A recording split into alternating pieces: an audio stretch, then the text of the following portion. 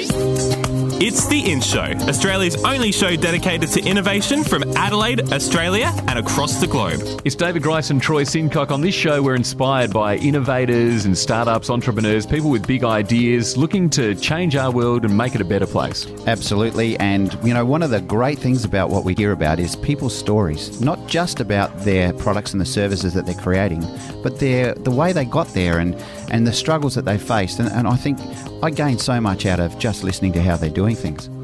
There are so many stories that we've been doing this for quite some time, and it doesn't look like the stories are going to run out anytime soon. So what we thought we might do is be part of the Australian Podcast Awards, and you can vote for us. Absolutely. We can't wait to see what happens with that. And basically, you hit the AustralianPodcastAwards.com website. You can go to the Popular Vote Award, and please vote for us. People from all over the world that are listening to us, we'd really love it if you just take the time out to vote for us, and let's just see how popular we really are. That will be very interesting.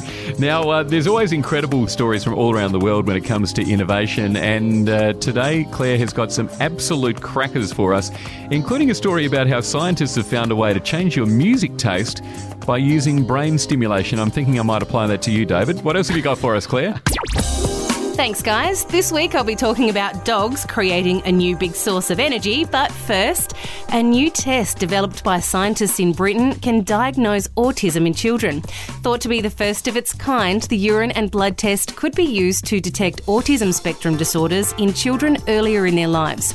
Autism spectrum disorders, or ASDs, mostly impact social skills, communication, behaviour and mental health. Before this test was created, there was no easy way of diagnosing kids. During their research, the scientists from the University of Warwick discovered that people living with an ASD have damaged proteins in their blood plasma and changes to their urine. The researchers believe it's possible that the test could be used to find new and unidentified causes of autism. Further trials will be conducted, but hopefully the test will be available to everyone soon. Now to something a little different.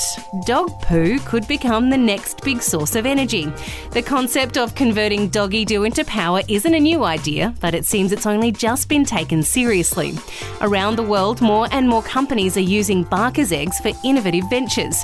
For example, in the UK, the top of the Malvern Hills stands the country's first ever street lamp that's powered by, you guessed it, dog poo. The whole concept is actually pretty simple. A dog walker can deposit their dog's poo into a relatively large box that looks like a washing machine and turns the handle.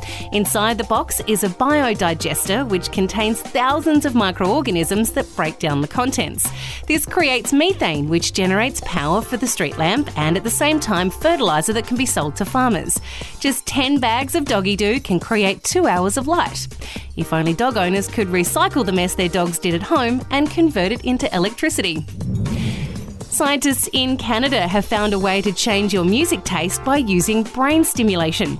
The procedure changes the way you view, value and enjoy music. So if you absolutely hate that death metal your brother likes to blast in his room, there's thankfully a way to turn that revulsion into love. It's already been discovered that listening to music we like stirs the circuits in the front of our brain that are responsible for feelings of happiness and surprise. But until now, no one has explored whether the circuits can be altered. The scientists from the Montreal Neurological Institute and Hospital of McGill University have devised a simple process that involves magnetic stimulation that activates and deactivates the front areas of your brain. The results show that when the circuits were deactivated, all of the participants disliked a song that they enjoyed before the experiment. This research is incredibly important because people with depression, obesity and addictions have poorly functioning circuits in the front areas of their brain. This procedure has the potential to change so many lives. And that's what's in news this week. Thanks, Claire. Well, what about that, David? That would be an incredible innovation if we could actually determine what people like in music and I suppose effectively just change the happiness and well-being of people overall. Absolutely. I mean, doesn't it go to show the power that music has and the ability music has to change people's lives? I mean, it's not just about keeping people engaged in some kind of activity, whether it be dancing or singing or something like that. It's actually using music to help people have a better way of life in so many different ways. I'm glad that scientists now are actually finding these things, and finding that music is so powerful in this way.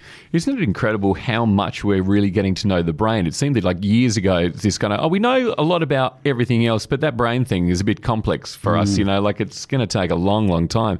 There feels like there's this real momentum in that space at the moment. It really is. And look, I saw something just recently, actually, which blew my mind, which was a gentleman, elderly gentleman with Parkinson's disease. He couldn't walk, so they show him walking into the room with a nurse holding him up while he's walking in. They put on ballroom dancing music because that's what he used to enjoy when he was younger. And all of a sudden, this guy is dancing around the room as if he was completely free of Parkinson's altogether. So just incredible. And I wonder whether or not that is the same part of the brain that's operating in that way. Yeah, it's really exciting times. What an incredible innovation.